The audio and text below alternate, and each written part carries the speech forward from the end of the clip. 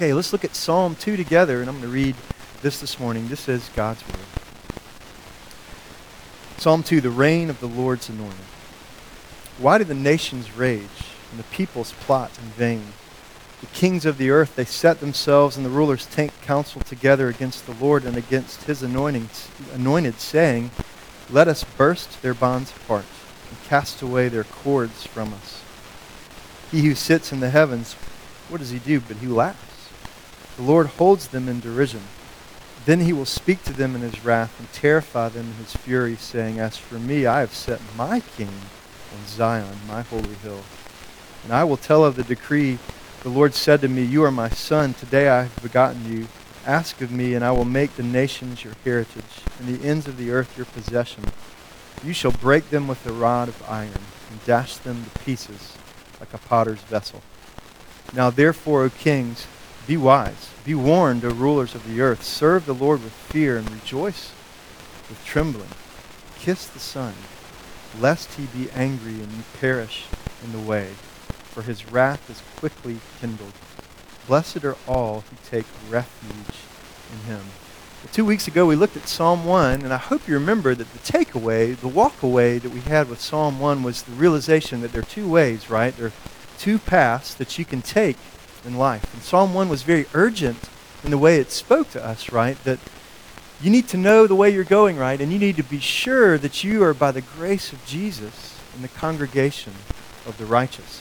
And so many scholars believe that Psalm 2 really is a continuation of Psalm 1. Psalm 1's more personal, right? It hits you hard with that question, which way do you belong? Do you belong to the congregation of the righteous? And then Psalm 2 takes that even further and says that not only do we need to know which way we're going personally, but we need to know which way history is going as well.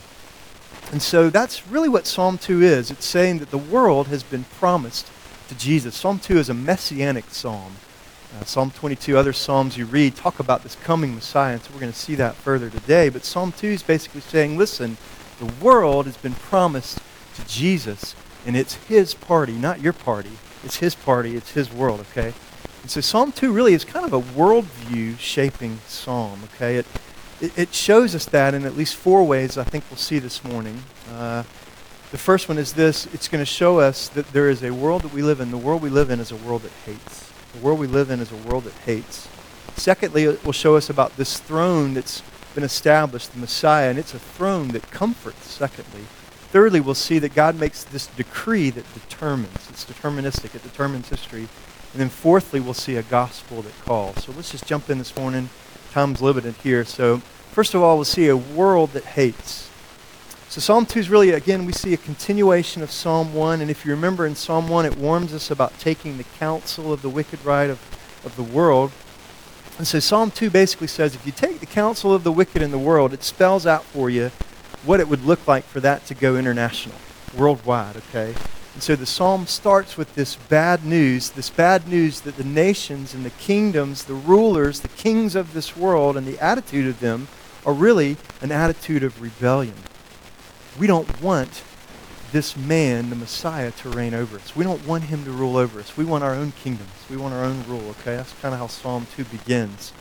And as you read the New Testament, you'll see, the more you read the New Testament, that the Psalms are quoted so many times in the New Testament, and it just so happens, in God's providence, that Psalm 2 is quoted in Acts chapter 4. Do you remember this in the early church, where the early church is talking about how this ultimate rebellion of the kings and the nations was shown by Jesus being crucified on the cross, right?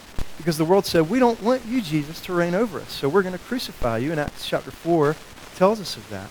And also, if you remember in Acts 4, Luke tells us that the Jewish authorities were angry at the apostles. The Jewish authorities felt threatened that the apostles were spreading this message of Christianity and of the crucifixion and resurrection of Christ. And so, as they were threatened, the apostles come back to the early church, they come back to the believers, and they begin to tell them of how they have been threatened, okay? And they come together and they begin to devote themselves to prayer. And in their prayer, and you can read that prayer in Acts 4, do that today when you get home, read that prayer, it's a powerful prayer. But in that prayer of the early church, in Acts 4, they quote Psalm 2, okay? And in that prayer, they are saying that basically saying that the world is a hostile world. And if you are a follower of Jesus, you are going to live in a hostile world, and you are going to receive persecution. Not only is it a hostile world, but it's a persecuting world. And so they realized that the hostility and the hatred that was aimed at Jesus was also going to be aimed at them, okay? And so they begin to realize that Jesus' people will pay a huge price in belonging to him. And we've seen that over history, right? Countless millions and millions of believers who have lost their lives, who've lost their livelihood, who've lost their families, right, for the sake of following Jesus. And so hatred for Christ, according to Psalm 2, will always spill over onto those who follow Jesus. So Psalm 2, right from the get-go, the psalmist is telling us we live in a rebellious world, a world that doesn't receive Jesus naturally. And we also tells us, Psalm 2 tells us that we live in a persecuting world. And then thirdly, it shows us that we live in an insane world, okay? And that's the assumption that we can draw from the very first words in Psalm 2. In our English versions, it says, why do the nations rage, right? And really, that question why, is intended to carry over into the following phrases as well. So why do the nations rage? It's the first question the psalmist asks. And then the why is supposed to carry through. In our English versions, it doesn't continue with why. It just says, why do the nations rage and the peoples plot in vain? But really, you can put why there. And so it would read like this. Why do the nations rage? Why do the peoples plot in vain? Why do the kings of the earth, why do they set themselves against the Lord and his anointed? And then fourthly, why do the rulers come together and take counsel against the Lord and his anointed? And so the psalmist's question is saying, are you insane? Why would you stand against and place yourself and pit yourself against the God who rules the world? And so what are we to make of the beginning, just from the get-go, the beginning of Psalm 2? Well, if you're going to have a right view of God's kingdom, you have to have an accurate view of the world that you live in. And so that's what the psalmist is trying to help you see here. You need to have an accurate view of the society and the culture and the world that you live in, right? You know, what did Jesus tell us in 1 John? You remember this in 1 John? What does he say? If the world hates you, right, it has hated me before it hated you. If you are of the world would love its own. But because you are not of this world, right? But I chose you, Jesus says, out of this world, therefore the world hates you. So that's what Psalm 2 is saying. Listen, you live in a world that hates me and will hate you if you are a follower of me. So the first thing we see right off the bat in Psalm 2 is that we have to embrace the realism of the Bible's view of the world so that we can really understand what to expect of the world that we live in. And it's good to be awakened sometimes, isn't it? I find myself even getting comfortable in the world that I live in. You know, Botetourt County, it's such a nice, pretty county. Not a lot of crime here. You know, it's a comfortable place to live, and that's wonderful, but that's also really dangerous. Really, I have to get into downtown Roanoke to keep it real sometimes. I really do. You know, I gotta keep it real. I gotta go to Walmart to keep it real. You know? Nothing knocking Walmart, but I gotta keep it real. You know, I gotta remember the world I live in is dangerous. And the people, you know, it's so easy for me, I'll speak of me, to slip into, oh, that's a good person. Oh, that's a nice, sweet country, but it's a country that hates Jesus.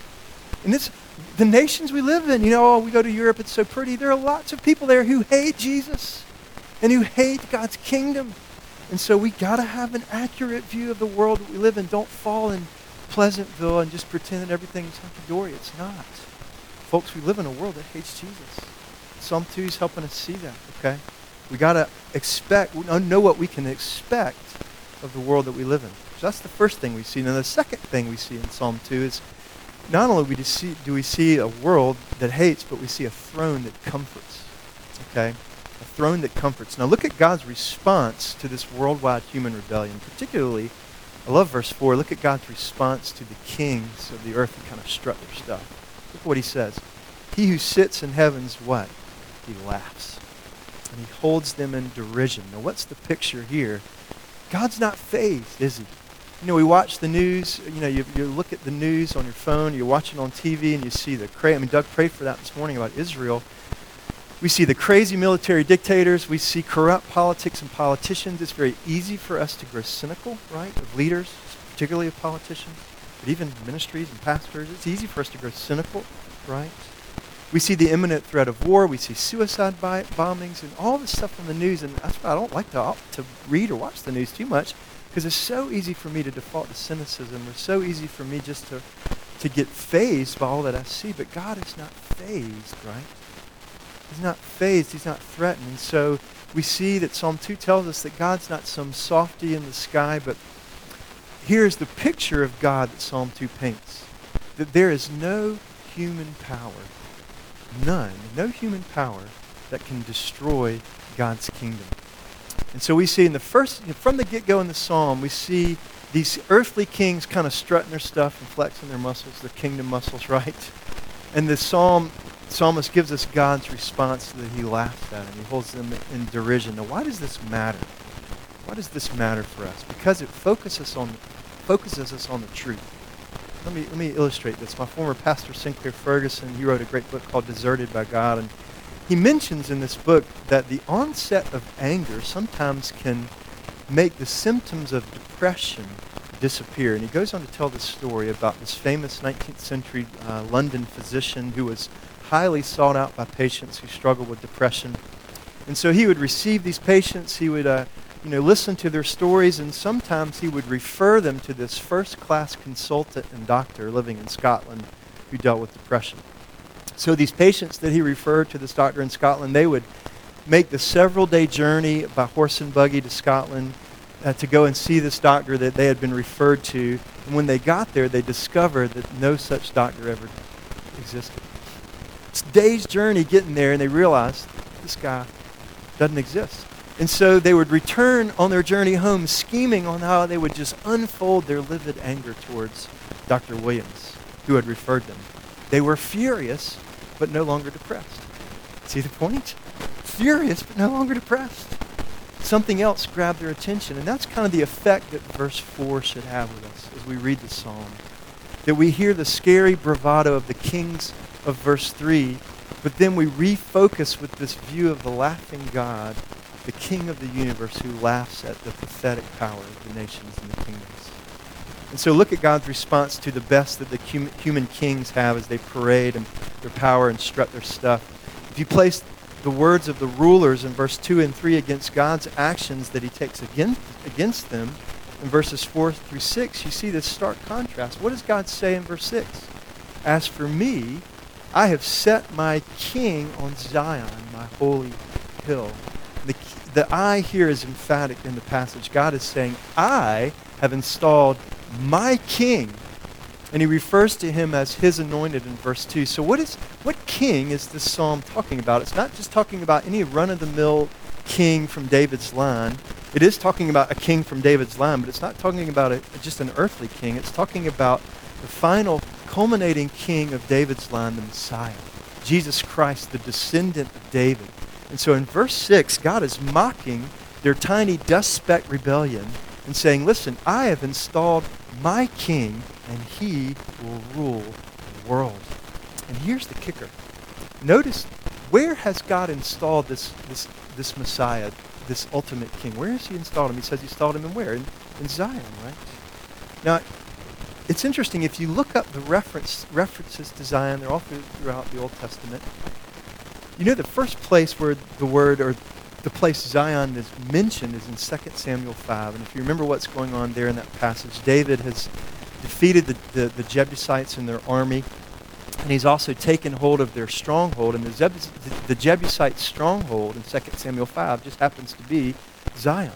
Now let me tell you a little bit about Zion. You can look this up in just a Bible dictionary online. It's really interesting. Here's the stronghold of Zion, and you think, oh, it must be a great, huge place, right? No, it was only 11 acres. 11, I mean, that's, some of your yards are bigger than Zion. It was only 11 acres. And it was in this puny kingdom called Judah. That was Zion, right? And so, what's the message here? Zion eventually will become God's place, and it will fill the earth with his glory. And so what's the message here? That God begins his visible kingdom in a tiny banana-shaped hill in a backwater place called Judah. That's Zion. God plants his kingdom in weakness. It's pretty cool. Pretty staggering. God plants his kingdom in weakness, but because he, remember this, here's the comfort, because he is the one who establishes it. He is the one who plants it. It proves to be undefeatable. Even though it's this measly little 11 acres, he plants it in weakness, and it proves to be a place that's undefeatable. It's this amazing combination that we see laid out for us in Scripture, and we see it again and again, this combination of weakness and invincibility, right? And so it reminds me of this story of the Australian missionary Dick McClellan. Bill Ralph Davis told this in his commentary on the Psalms. That's where I got this from. And fascinating story. But Dick McClellan was a missionary from Australia. He mainly did missions work in southwestern Ethiopia. And he tells about this story of 42 evangelists who came from the Walata tribe. They were indigenous missionaries. McClellan spent his life work ministering to these people, and the church grew up in this area, these tribes, and so these indigenous missionaries sent out by their tribe wanted to go and take the gospel to other tribes in their region. Pretty awesome. And so these men, they left their families, these 42 indigenous missionaries, they left their families, moved to these other villages and areas. They rented land, they began to build houses, they planted their crops, they had their neighbors over, they began to share the gospel to these other villages. In southwest Ethiopia, many folks were converted and came to know the Lord. And so houses of worship were built. Fellowship became the routine. Prayer and worship became the routine in these areas. Church were planted. People were coming to know Jesus, converted to Christ. The whole culture of these villages in southwest Ethiopia began to change. Society began to change. But change was happening too fast. And so converts to Jesus were no longer going to the witch doctors to seek healing, right? Because they came to know Jesus. They no longer slipped bribes to the government officials for needs or favors. Society was changing here. And so a police lieutenant, fed up with this, arrested one of the evangelists, one of the indigenous missionaries named Otero. And he chained his wrists together, clamped his ankles together in heavy leg irons so that he could only hop and not walk. And then he began to parade Otero around this village and let it be known that anybody who proclaimed Jesus or followed this new religion would be bound and shackled like Otero was. He ordered Otero in public to go back to Walata, where you came from, and take your Jesus with you. He said, "We don't want your Jesus here." Then Otero steps forward and said this. Get this. This is awesome. He says, "Oh, sir, listen. Please listen. I can go, but the gospel will stay. By the power of God, I planted Jesus in this place. He is planted in the hearts and souls of these people. I can go, but Jesus will stay.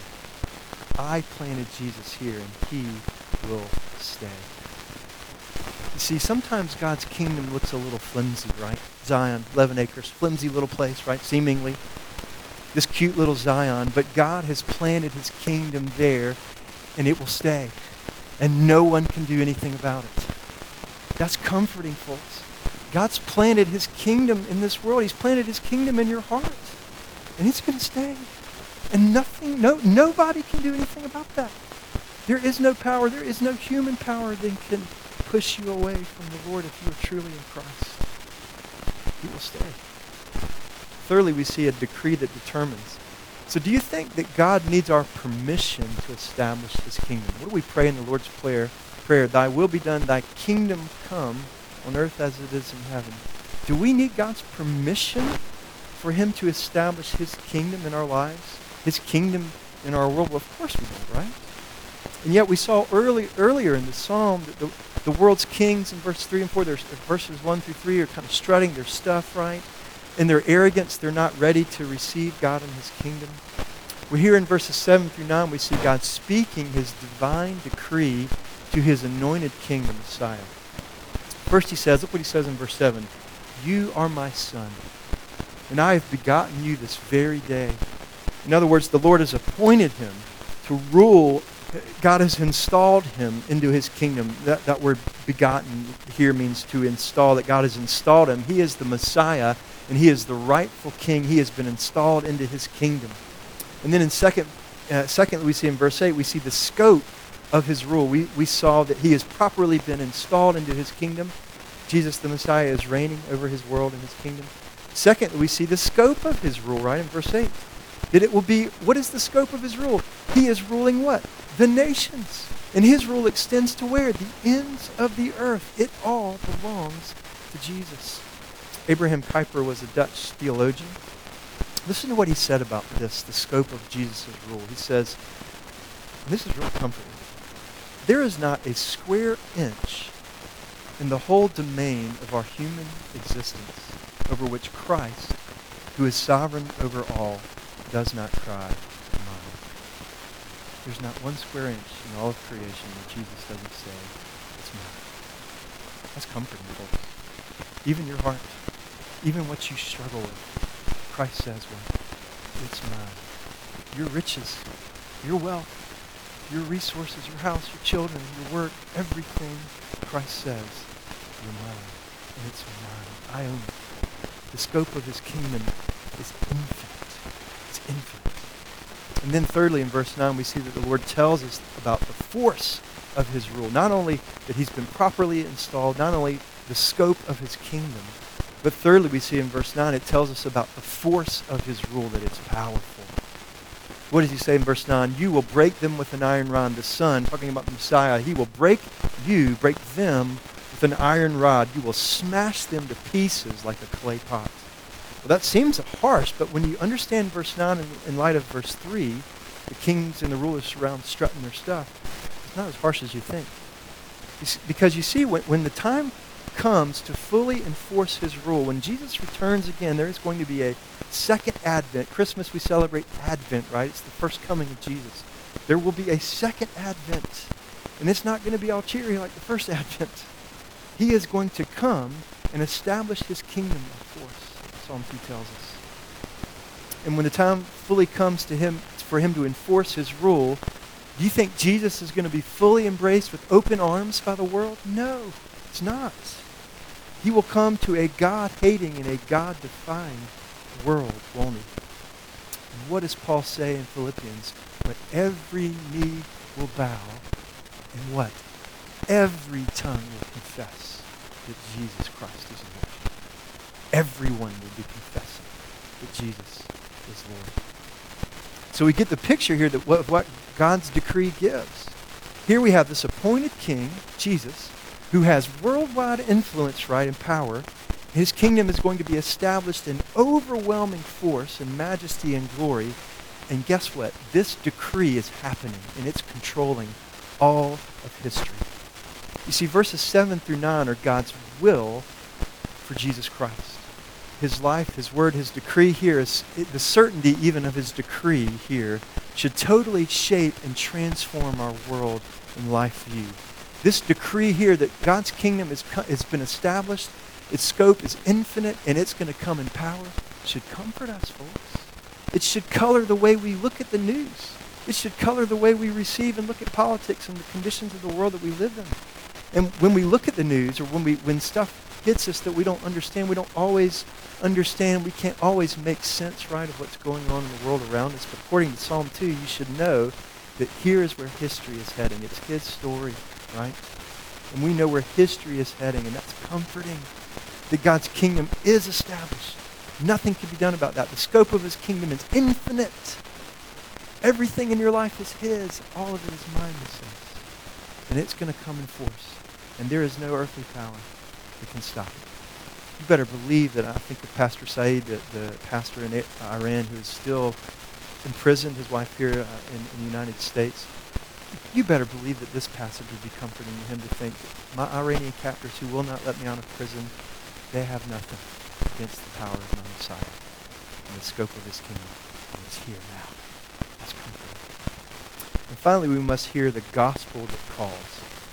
Now, notice in the last few verses, verse 10 through 12, that God gives this decree, right, to the kings and says, I'm about to bust you up like a clay pot and an iron rod if you don't submit. So it's with force, right? But notice here, even in verses 10 through 12, there's this invitation of the gospel, even to those who oppose him. That's mercy right there. You see, the rebels are given opportunity for mercy.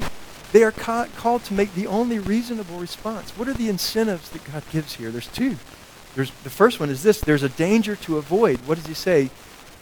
Lest the son become angry, and the word here, you will perish in your tracks. So there's this strong incentive of danger. Avoid it. If you want to avoid danger, because you're about to perish in your tracks if you don't turn to the Son. But then there's this invitation of mercy, the incentive of trusting him. What does the last verse say? That there is refuge to be found in him. Derek Kidner said this in his commentary on the Psalms. He said, see, there is no refuge from him. There is no refuge from the Son. Only refuge to be found in him. There is no refuge from him. Every knee will bow. Every tongue someday will confess. And if you're not in him, you will perish. So both danger and delight are offered here for us, right? They're both held out to them to move them to repentance. So what is the call here to the kings? What is the call here to us in verses 11 and 12? What must we do? And that's what verse 11 and 12 say. We must serve the Lord with fear. We must rejoice with trembling. Kiss the Son, the psalmist says, lest he be angry and you perish in the way, for his wrath is quickly kindled. What does this kissing the Son mean? It seems a little strange, doesn't it? What does that verbiage mean, kissing the Son? Well, it means a sign of submission. Kissing means a sign of submission here. You know, way back then when this psalm was written, the Near Eastern kings, when they would go out and they would defeat another kingdom, right? What would they do? They would defeat another kingdom. They would bring back the spoils of that kingdom. They would come back to their kingdom. There would be this great grand parade. And the kings leading the procession would have all of the nation's kings that he had defeated in chains like slaves behind him. And he would come back home and he would give this report of victory, and he would say, the defeated king, the king of wherever where I defeated, has come to my kingdom, and he is going to have a ceremony where he will kiss my feet. And that's a sign of submission, that this king went in and took over this other king's territory, and that other king is now under his submission. You remember this in the Gospels, the well-known passage in Luke where the woman, the prostitute, came and anointed Jesus' feet. Remember this, with expensive perfume? And what did she do? This precious sign of submission. What did she do? She kissed Jesus' feet, didn't she? It's the sign of submission. I mentioned earlier this missionary, Dick McClellan, right? And he tells another story in his book. He's got all of his stories in this biography of his. It's fascinating. And he tells another story about this witch doctor named Onissa and his slave called Gebre. And both of these guys, Onissa and Gebre, Onissa the witch doctor, Gebre the slave, were curious about Jesus. They had heard about Jesus, and so they came to Dr. McClellan's missions home there in Ethiopia to know, because they thought that Dr. McClellan was Jesus. So they came and asked him, knock one night, kind of rose him from his rest and said, are you Jesus? And he's like, well, no, but let me tell you who he is. And so he invited these guys in. Now, in God's providence, that night, with Dr. McClellan, there was another missionary there with him who was a native evangelist and really spoke that language well. So together, Dr. McClellan and this native evangelist spent 3 days telling this witch doctor and this slave about the truth of Jesus and the gospel story to them. And by God's grace, Onissa and Gebre both believed and came to saving faith in Christ. And they together went out into the village the next day, and they confessed their faith before a group of other Christians in that village. And they stood side by side, and they raised their right hands high and publicly renounced Satan. We renounce Satan. We renounce the blood sacrifices that we've done in the past. We renounce all evil practices. We renounce all of our sin, they say publicly. Then Dr. McClellan reports that they raised both of their hands as high as they could and saying, having renounced Satan and believing in my heart that Jesus Christ is the Son of God and has died for me, I take him as my Savior with 2 hands, and I will never deny him. You see, to give both hands is a sign of complete surrender. You know what the international sign of surrender is? Holding up your hands. They gave complete surrender and submission to Jesus. Here in the text, it's the same. To kiss the Son is a sign of complete submission and surrender. So what about you this morning? Are you surrendering to Jesus? Are you kissing the Son? Are you going to take Jesus with both hands? Not just one hand, not just a partial hand. But do you submit to Jesus fully? Do you submit to Jesus? Let me pray for this. Oh, Lord, thank you for your word. Thank you for helping me make sense of Psalm 2. Gosh, it's powerful. It is so powerful. Thank you, Lord. Thank you that Jesus, you submitted, you paved the way for submission. That you're not a God of the universe who just rules with an iron fist and demands that we submit to you, but instead you paved the way. You led in submission by not considering equality with God something to be grasped, but you made yourself nothing, taking the very form of a servant, a slave. And Lord, you submitted yourself to the cross. And the invitation, you were submitted yourself to the cross, and then God, you rightly exalted Jesus to your right hand. So there is this humiliation, and then there's this exaltation. Because, Jesus, you have been exalted, you submitted to the cross, you received our sin, past, present, and future, that we can submit to you and we can exalt you. And that you will lift us up in due time as we submit to you. So thank you, Jesus. Thank you that you led the way. Help us to submit to you. Help us to submit our own sin to you. Lord, there's nowhere we can take it. We can't fix it on our own. There is no sin that we can clean ourselves. Lord, you have to be the one to clean us. So help us to submit to you and submit our sin. Help us to submit, perhaps even more difficult, is to submit our wills and submit our plans to you. There are probably many of us in here, Lord, who are planning, who are good planners, and we like to plan our entrance, and we like to plan our exit, and we like to plan our strategies, and we like to plan what others are going to say and how others might adore us or forgive us or whatever. We can't. Help us to submit that to you, Jesus. To submit our futures to you, submit our children to you, submit our resources to you.